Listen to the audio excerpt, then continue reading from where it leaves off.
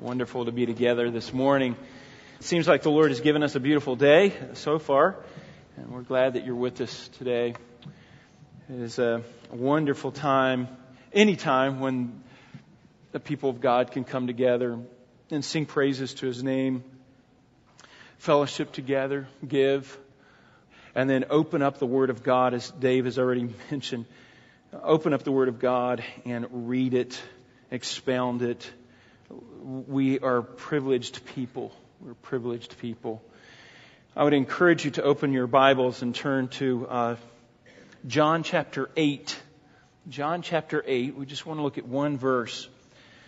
Try to expound on this one idea of Christ. John chapter 8 and verse 34. John 8:34 says this. Jesus answered them, "Truly, truly, I say to you, everyone who commits sin is a slave to sin." Let's go to the Lord in prayer. Father, we thank you. Thank you, Lord, for bringing us together. It is wonderful, Lord, to be together as your people, as a congregation. We are overwhelmed as we sung this morning. We enjoy it, but it's also just profound in the sense that we are united in Christ Jesus and that He is what brings us together and gives us the confidence, the boldness, the grace in our life to even approach your throne. And Lord, even on top of that, to think that you said if there's two or three are gathered, that you are here in our midst. And Lord, that is just profound to us. Lord, may we glorify you in everything that we do. May we glorify you as we open your word and hear what you have to say. And then, Lord, may we be awestruck. May we be profoundly moved by your word today. And we are so thankful. We're privileged and so grateful for what you have done in our hearts and our lives to bring us together to this point today. We pray these things in Jesus' name. Amen. Well, for the next few weeks, I want us to talk about the subject of salvation. I want us to deal with the subject of salvation. I mean, if we are a church, as individuals, as a corporate body, have come together and we have been entrusted with the truth, as we have been looking at in 1 Timothy, and then as we see that God has set us apart, last week, He has set us apart, then we better make sure that we get this message correctly. I mean, He has set us apart. He's given us a special message, and we better make sure that we handle it accurately. I mean, we are distinct people with a distinct message, and we better get it right. And so I want to deal with this subject of salvation. And I want to look at this subject. I want us to see salvation through the lens of God's grace. Now, we would all acknowledge that salvation is a gift from God. It is something from His grace. It was a gracious gift from Him. Now, some, though, would say that it was just His common grace. It's just kind of a generic thing that His common grace has given us salvation. But when I look in Scripture, I see something deliberately. I see something intentional. I see an active God who is doing things specifically, not haphazardly. And He's doing it for His glory, and He wants us to see His power in salvation. He wants us to see that. And if we don't see His grace, that's where the power lies. And if we miss that part, if we don't see the grace in salvation, then we are missing the power of God. And we're missing the very glory of God that we are supposed to see. And it's particular. It's specific. In every little element of grace. And you may have heard the phrase, the doctrines of grace. And it's talking about salvation. I always wonder why doctrines of grace? It's because every little element of these doctrines elevate, they emphasize a certain aspect of God's grace to man. And I want to pull those out. I want to pull those out because we see that within that, we see God's power at work. We see God's grace. We see His majesty and grandeur. We see His power. In the first place that we have to turn in dealing with the doctrines of grace, the grace of God in salvation, is this area of our sinful nature, our sinful condition. Our sinful condition. And we know that right out of the gate, the early church had to deal with this subject of how sinful are we? What is the nature of man? Back 354 AD, the church has been together for about 200 or 300 years there. You have these two men that were born in the same year. You have first Pelagius. Now Pelagius, he would look at the city and he said, this city is just corrupt. We've got to get rid of the sinfulness of this city. And he says, now look, we can do something about this. Man's nature, he says, is still healthy. It's still good. It really wasn't affected by sin. And that would be a paraphrase, obviously. It wasn't affected. And you have Pelagianism, and it was a type of teaching, it was a way of thinking. And some of the church kind of bought into that. But then Augustine stood up, and he was born the same year as Pelagius. And he said, no, man cannot do anything about his sinful nature, his sinful condition, because he is dead in his sins. He's dead to sin. Dead in his sins. His sinful nature is profoundly affected, and he is completely unable of doing anything about his sinfulness. And then the church came together, and there was several meetings, of course, councils that came together. And then out of some of those meetings came this doctrine of semi-Pelagianism, where you have the nature of man is just sick. It's not healthy. We recognize, it has some effect, but it's not dead. It's just kind of sick. Now you say, well, which one is right? You say, well, there's three equal views there. We could first of all say, compare the two extremes, dead and healthy, and say, well, no, we'll just compromise and put it right in the middle, right? I mean, that's the way we think. We develop our theology that way. Some people do that. That's a bad way, by the way, to do theology. Or we could say, well, we'll look at the character of the man, and whichever one we like the best, or whichever one is the most godly, then that's the one we'll choose. Or we could say, no, I'm just going to base it upon my own experience. I kind of know that I'm sinful, so, and we just base it upon our own experience. Again, bad ways to do theology. We do not discover truth from our own experience. So what do? The answer to that. We are a Bible church. We go to the Bible. And that's what we have to do. We see what the whole counsel of God says. What does Scripture say about man's sinful condition? How bad is it? How bad are we? And I want to do that today. I want to lay that out for us. And there's multiple Scriptures that we can look at, but and we'll look at some of them, but for lack of time, we can't look at all of them. We're going to start with what Christ said. In John chapter 8, in verse 34, He gives us one little nugget here, one little, just this little phrase that just, if we unpack it, there's a whole lot there that talks about the sinful condition of man. And here's what it says. Truly, truly, I say unto you, everyone who commits sin is a slave to sin. Now that's Christ's perspective. Here's what I want you to see. You'll see it on the screen. The nature of man is so totally corrupt that mankind is unable to do anything to remedy his sinful condition. Is unable. Unable. And the question we'll look at, I believe Christ answers for us today here is, what is the condition of man's sinful nature? How bad are we? How bad is our sinful condition? There's two characteristics, I believe, that Jesus points out here.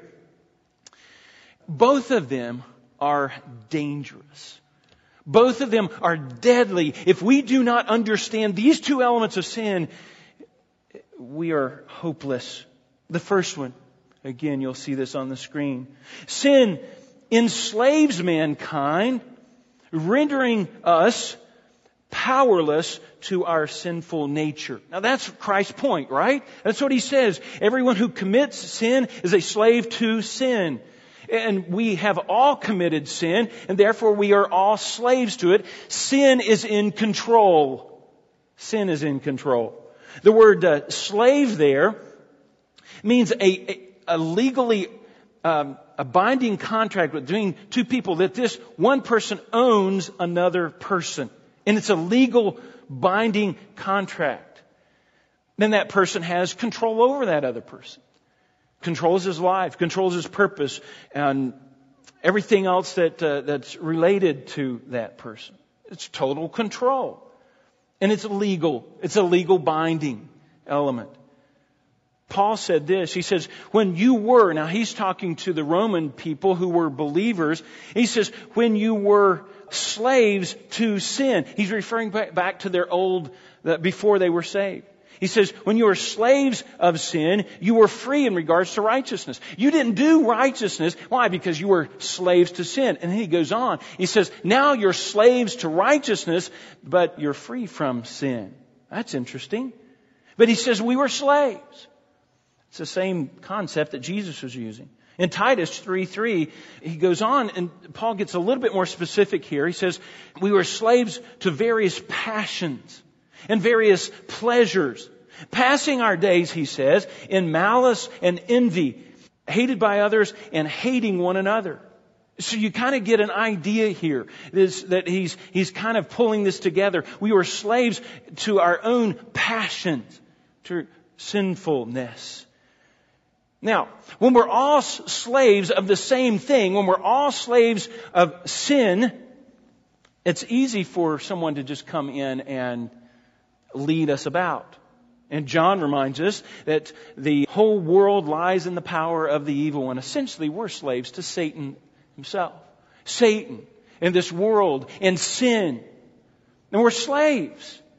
And the implication is we cannot free ourselves. We cannot do anything about this. This is a legally binding thing. We are slaves. Now some people say, well, we have free will. Well, that's not really scriptural. If we did, then we could just walk away from sin. But our will is enslaved to sin.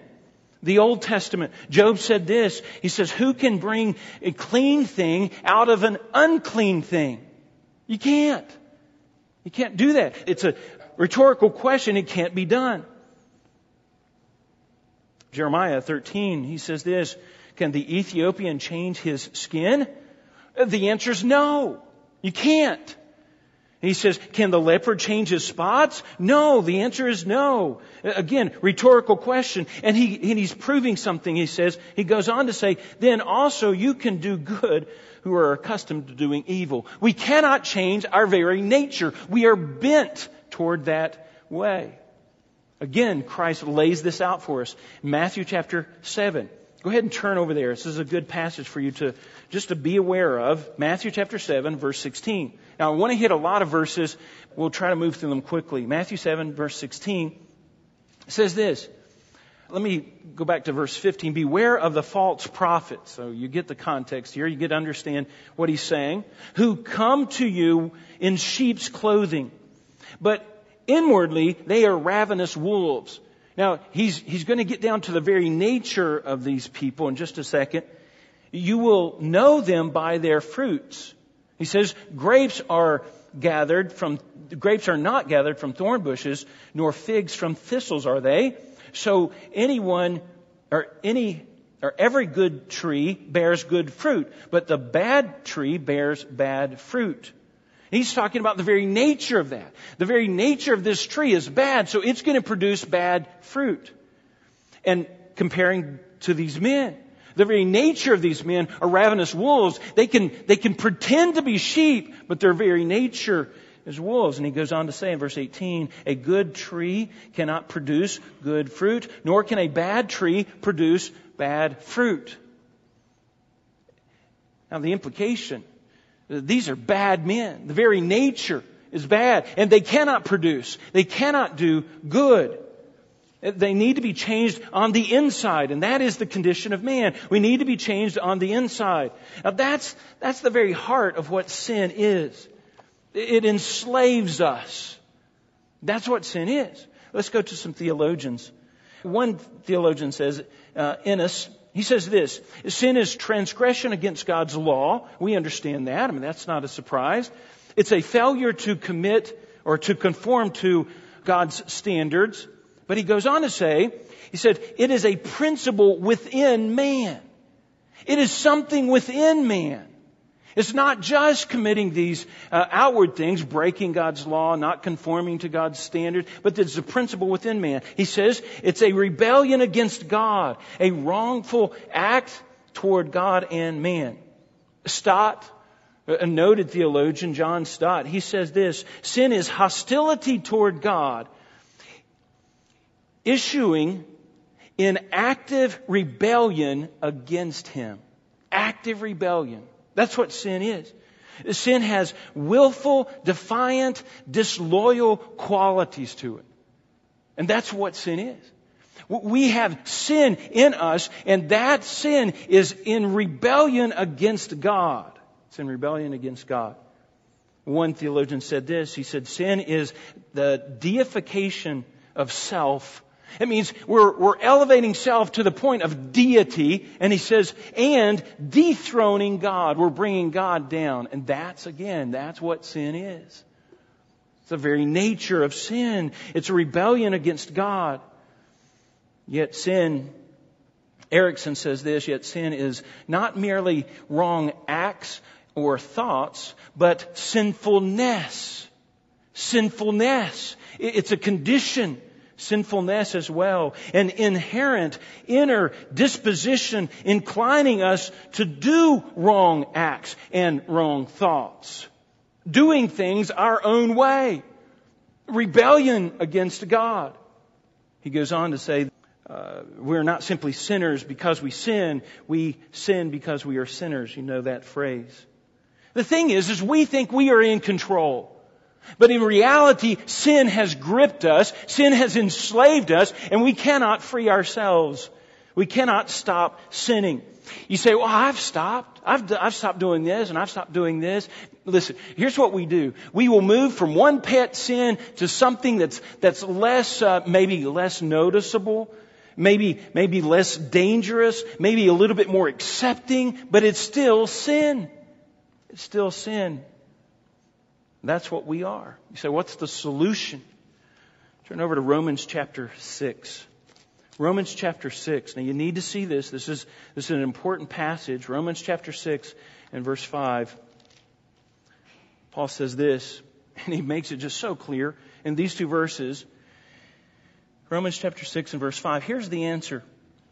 It says, for if we have become united with Him, that's Christ, in the likeness of His death, certainly we shall also be in the likeness of His resurrection. Knowing this, that our old self was crucified with Him, that's Christ, in order that this body of sin might be done away with, so that we would no longer be slaves to sin. What's the answer to our slavishness to sin? It's our union with Christ. Christ is the answer. We have to be united with Christ. He takes our sinfulness, we take His righteousness, and there's a union there that takes place. And it's the work of Christ. It's a demonstration of Christ's grace. We have to be born again. We have to be new people, Jesus says in John chapter 3. And Christ alone has the power to render us sinless, to render us free from sin. And what do we do then? We throw ourselves on the mercy seat of God. And see, God, I can do nothing about my sinful condition. All I can do is acknowledge it. And I repent from it. And I turn from my sin. And I turn to Christ. And I cling to Him. And I unite myself with Him. I follow Him. I become His disciples. I learn from Him. I submit myself to Him. And that's exactly what Paul did. But isn't what Paul said? Paul said, I have died and my life is now in Christ. That's grace, folks. And that is power. Christ can turn people around. He can set them free if we are united with Christ. And this is an act of God's grace. And it takes His initiative. He has to do this. He has to do it. Now, if we don't see this, we're missing the very power of God in our own life. We're not seeing it. But when we begin to see our sinful condition as enslaved to sin, and we're powerless to do anything about it, but then all of a sudden Christ comes into our lives and we're set free from that, then we begin to see Christ, the grace of God, and Christ's incredible work on the cross. And it's just like Paul said when he went into Corinth. He says, I didn't come with great words. He said, I come in weakness and fear and even trembling. And he says, but it was the message. You received the message and it had power in it. Now, Paul wasn't talking about power to change, to do miracles. It was power to change a life. And the Thessalonians, they did the same thing. They recognized this is the Word of God. They accepted it and it changed their life. That is power. That is power. We were enslaved to sin, and the only way out is union with Christ. So our sinful nature, before union with Christ, we are still enslaved to sin. Let's go on. Number 2. Sin renders man blind to his sinful nature. Now, it's one thing to be a slave. It's another thing to not even know that you're a slave, to be blind to your condition. But that's exactly the situation that Jesus finds these men here. Now, let me go back to John chapter 8. Here's the context, John chapter 8. In verse 31, Jesus says now, He has some believers. These believers, they're beginning to follow Him. And Jesus said, now, if you continue in my word, then you're truly my disciples. And He said, now, my word will make you free. And if my word makes you free, you will be free indeed. Right? You remember that? Well, the scribes and Pharisees, they responded to that. And they said, oh, wait a second. We have Abraham, verse 33. We have Abraham we are descendants of Abraham. We have this whole salvation thing fixed. We are descendants of Abraham. And so our salvation is secure. Why? Because they're descendants of Abraham. And Jesus, you can see Him shaking His head. And He says, and they go on, and in fact, it shows how desperate they are, grasping at straws here. And Jesus had said, now, my truth will set you free, and you'll be free indeed. And they go on to respond to that. And yet, He says, and have never been enslaved to anyone. They don't even recognize their slavishness. Now, they're forgetting they were enslaved to the Egyptians, right? Jesus is, and they know this, they just don't want to admit it. At this point, at this time, and Jesus is talking with them, they're enslaved to the Roman guards. They're enslaved to Rome, the Jews were. They didn't want to recognize their enslavement. But Jesus goes past those physical things, and He says, you're enslaved to sin. You don't even see that. You're not recognizing the obvious, and specifically, you're enslaved to sin. And you don't even know it. Sin has a blinding element. Sin, it enslaves us, but it makes us think that we are in control. It makes us be blind to our own nature. It's just like the Judges, isn't it? In the book of Judges, everyone did what was right in his own eyes. Jeremiah said, the heart is deceitful above all things, desperately sick. Who can understand? We can't even understand it. We can't know it.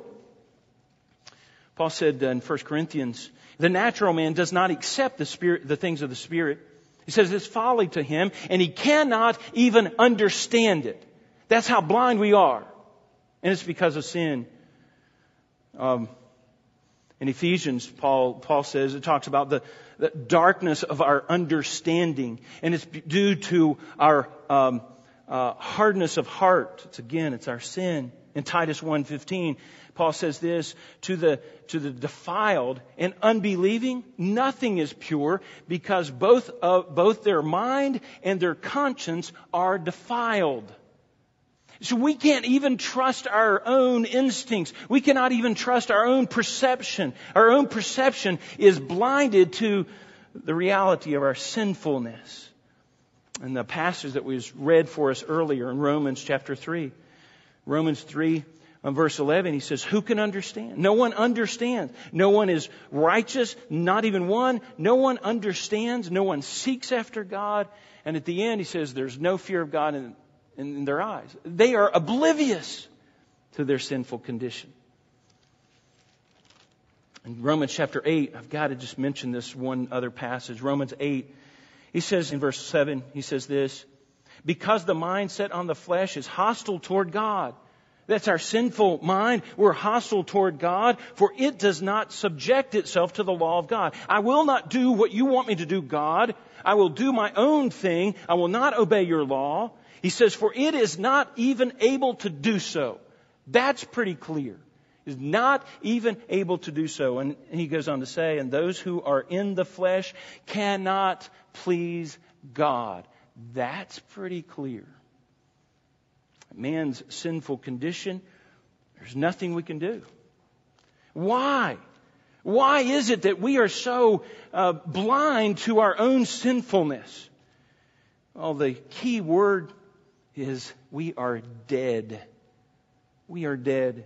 In Ephesians chapter 2, Paul says this, and you were dead in your trespasses and sins, in which you formerly walked according to the course of this world, just like everybody else, according to the prince of the power of the air, that's Satan, the spirit that is now working in the sons of disobedience. He's working in all of us. He's moving this whole world. He's leading us. According to the among them, we formerly. Now this is the way we used to be. We were dead in our trespasses and sin, formerly lived in the lust of our flesh, indulging the desires of the flesh and of the mind, and were by nature children of wrath. We were under God's wrath by very nature, and we didn't even know it. And here's the key words. But God. Listen, we were enslaved, and we were blind, and we would not even know our sinful condition except for God. And He interjects, but God, being rich in mercy, because of His great love with which He loved us, even when we were dead in our trespasses, He what? Made us alive. Made us alive together with Christ. Again, there's that union with Christ. And He raised us up with Him. That's the right picture. Listen, I'm beginning to think that Augustine had something here. He used the right term. We are dead. We are unable to do anything about our sinful condition. And Paul sees that. Why is it so hard for us to understand that? I think there's a couple reasons. And I want you to see the flow of thought here. There's a couple reasons we can't really get a glimpse, but I'm going to help us to try to get a glimpse of this. Number one, we don't understand the standard. We just see the standard as our own righteousness here. We don't understand the standard. We don't understand how far we have fallen. Turn over to Genesis chapter 1. Genesis 1 tells us where we are supposed to be. Genesis 1 verse 26 says this, then God said, let us make man in our image. Now we've read this verse many, many times in this pulpit. Let us make man in our what? Our image, just like us, in our likeness, and let them rule over the fish of the sea. Now, we are to be in the image of God. We are to be miniature forms of God. We are obviously limited, but we are to have the image of God. He stamped that image on us in His likeness. It's kind of like this. Let me try to explain this. God is spirit, right? You can't see spirit. Some people say, well, I saw a ghost. No, you don't see a ghost. There's spirit. There's a spirit world. They don't have any physical properties. And God says, I'm going to create this world. I'm going to create this universe. And He does. And it's beautiful. He creates this world. And He puts at the center of this world man in His image, in His likeness. In His likeness. And that is to be His representation on earth. There was one commentary that I read, pointed this out. I thought this was really interesting. We are not to make any graven images. Remember that passage? Why? Because we are the image of God. We are the image of God. We are representing His glory. We represent His authority. This same commentary goes on to say that the word image there is almost like a statue. A physical statue of, these Greek statues. And they would represent that person and the authority and the glory that person had. Man was in a prominent position in all of God's creation. And he shared with God in God's rule. And man was to rule over this earth. We were to glorify and display God's image, God's likeness here in a physical realm. Now remember, God is spirit, and He wants the whole heavenly host to see His image. What He would be like if He were physical. Now that's a poor image. It's a small image, it's a limited image, but we are to reflect God's glory. All that God is, His love and His goodness and His beauty and His purity and His justice and His splendor and His power and His wisdom and His majesty. Listen, that's hard for us to even imagine. But that's where we are supposed to be. That's what we are supposed to be like. And it's hard because of our sinful, corrupt minds that we can't even imagine that. But that's the way we are supposed to be. And we say, well, I'm only human. Only human? There's nothing only about being human. That human is in the image of God. It is in the likeness of God. And you know the rest of the story. Sin came into the world. And because of that, man is sinful. And Paul says we fell short of God's glory. We fall short of it. We're not there. We don't reflect God's glory like we once were, once did, or once that we should. And we marred God's glory. You say, well, God wouldn't want us to go back to the Garden of Eden and live like that again and be His glory all over again. Yes. Yes, that's what it is supposed to be. That is the standard. He says, you are to be holy just like your Heavenly Father is holy. That's the standard. We're to go back to this glory that we're to reflect from God. That is the standard. We're to be holy just like He is holy. What is our condition now? How far have we fallen? Well, sin has affected our actions. It's affected our actions, hasn't it? We cheat and we kill. We steal, commit adultery, drunkenness, overeating, excessive spending, inappropriate relationships, viewing pornography. And that's just the actions. That's just the tip of the iceberg. It gets worse as it goes down. There's things that we don't do that we're supposed to do. Giving and helping other people, loving other people, being discerning. Things that we are supposed to do that we don't. Our words are affected. We don't build people up like we are supposed to do. In fact, we tear them down and we let unwholesome words come out of our mouth. We blaspheme God. Our motives are affected. Or we can't even trust them. Why? Because we're motivated many times out of hate, out of pride, out of selfishness, out of greed, out of revenge. Our motives are affected. Our thoughts are affected as well. Impure thoughts. Coveting. We covet our neighbor's wife. We covet our neighbor's car, our neighbor's house. And with our thoughts, we plan evil things, the Bible says. Our impulses are wrong. Our reactions are now out of fear or out of anger or out of judgment toward other people or self-righteousness. That's our reactions. Our character is flawed. We are no longer faithful. We are disingenuous, irresponsible. Our beliefs have been affected. We don't believe in God. We are atheists. We don't believe in Christ. Our roles have been reversed. Our roles have been changed as a husband, as a mother, as a son, as a worker. We become irresponsible. We become authoritarian. We become lazy. And our whole perspective is wrong. That's how bad we are. You say, well, I'm not as bad as I could be. You're right.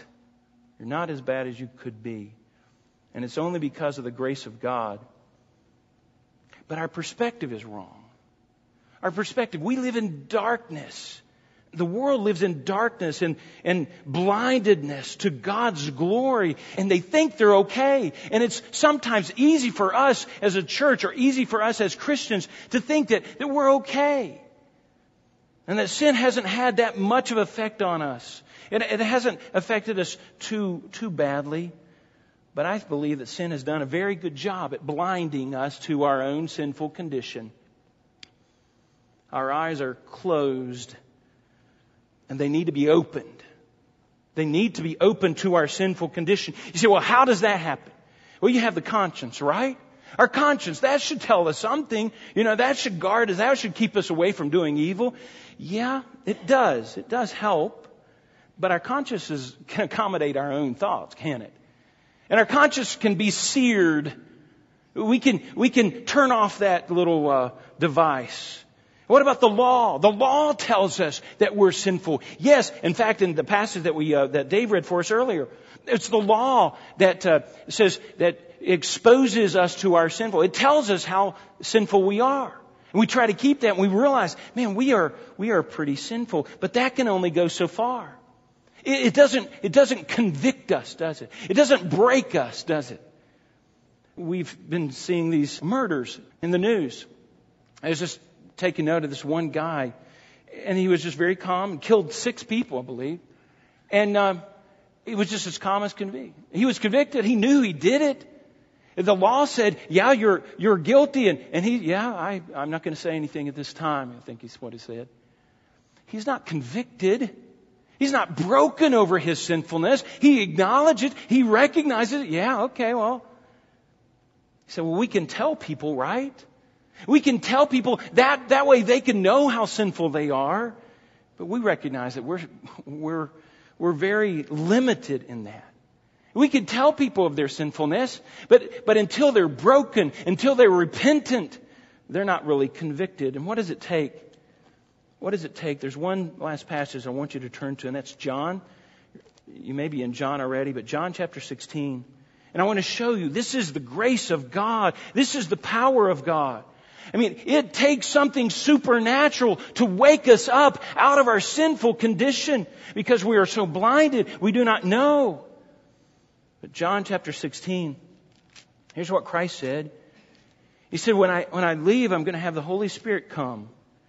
He says the Holy Spirit's going to come. And verse 8, He will come and He will convict the world of sin and righteousness and judgment. Concerning sin, because they do not believe in me, and it's affected every part of them. The Holy Spirit is the one who has to convict us. We can use our conscience, and we should. We can use the law, and we can tell people, but they have to be convicted on the inside. It is the Holy Spirit that has to bring the realization of our own sinful condition. And listen, folks, if you know your sinful condition, if you recognize that, it is by the grace of God. Because you are blind. You are blind. Apart from God's grace, we cannot even accurately assess our situation. We don't even know how sinful we are. And we can try to clean ourselves up, but we cannot please God. We cannot go back to that Garden of Eden apart from our union with Christ. We cannot do anything really to change our circumstances because we are enslaved and we are blinded to that enslavement. And the very nature of man is so totally corrupt that mankind is unable to do anything to remedy his situation. And say, how do we apply this? I mean, this is hard teaching. Hard teaching. How do we apply it? To the unsaved, if you are here and you do not have a union with Christ, if you are not together with Christ, and you are still in your blindness, you are still enslaved to your sinfulness. You need a union with Christ. You need to acknowledge that sinfulness. Turn from that sinfulness. Repent from that sinfulness and turn to Christ. That's what we must do. That's the only application. If you're an unbeliever, that's the only application for you right now. Is that we are trying to expose your sinfulness, trying to expose you for what you are with a sinful nature. And you need to acknowledge that. You need to be broken over that. You need to allow the Holy Spirit to convict. Now, He does that. Number 2, if you're saved, what's the application for saved people? Listen, we are to rejoice, folks. We are to rejoice when we begin to realize that we were dead in our trespasses and sin. We could do nothing about our blindness and our enslavement to sin. We could do nothing. And it took the Holy Spirit coming in and convicting us and showing us, yes, you are sinful, and breaking us over our sinfulness. Then the only response is thanksgiving and rejoicing over our union with Christ. That's the appropriate application of this. Recognizing the Holy Spirit has set us free from our sinfulness and opened our blind eyes. We once were blind, but now we see. So we rejoice. And it's because of God's grace. It's because of God's power. It's nothing within ourselves. We think it is many times, but it's nothing within ourselves. We have to think more of God than we do ourselves.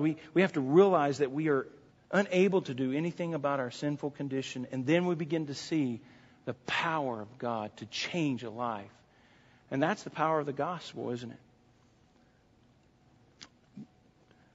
Early church, they recognized the battle. They recognized what was at stake. And Augustine, he was right. And the early church recognized that. And they esteemed him.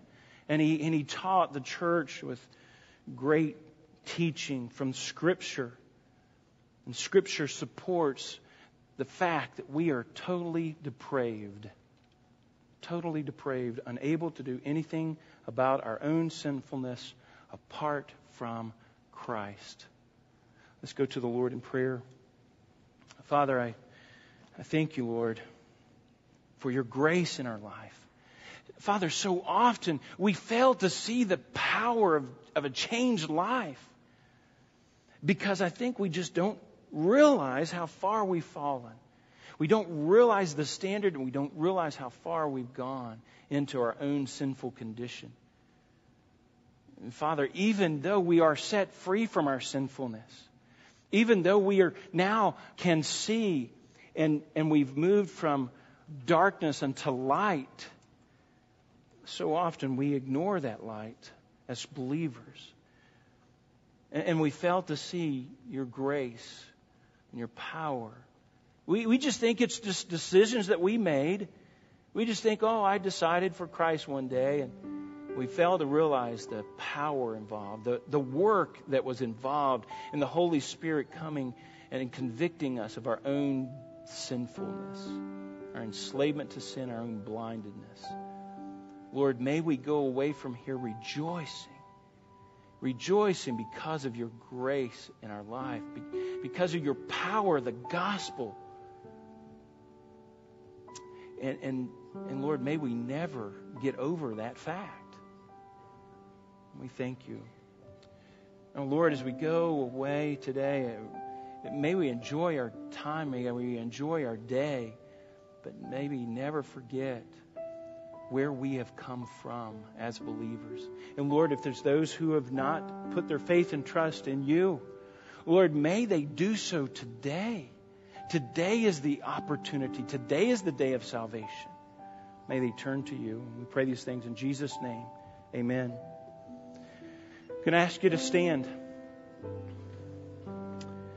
Heavy things, heavy stuff. It's always hard to hear a sermon about sin and your own sinful condition. But there's much to take heed to. There's many warnings there. And if we can help, we would love to be able to do so. I'll be in the office throughout the week, and you can catch me even today or catch one of our elders and talk about these things. Talk about these things. We have to come to realize where we're from, how far we've fallen. Father, again, we recognize your grace in our life, and we just thank you. Lord, dismiss us with your blessing today, and we pray these things in Jesus' name. Amen.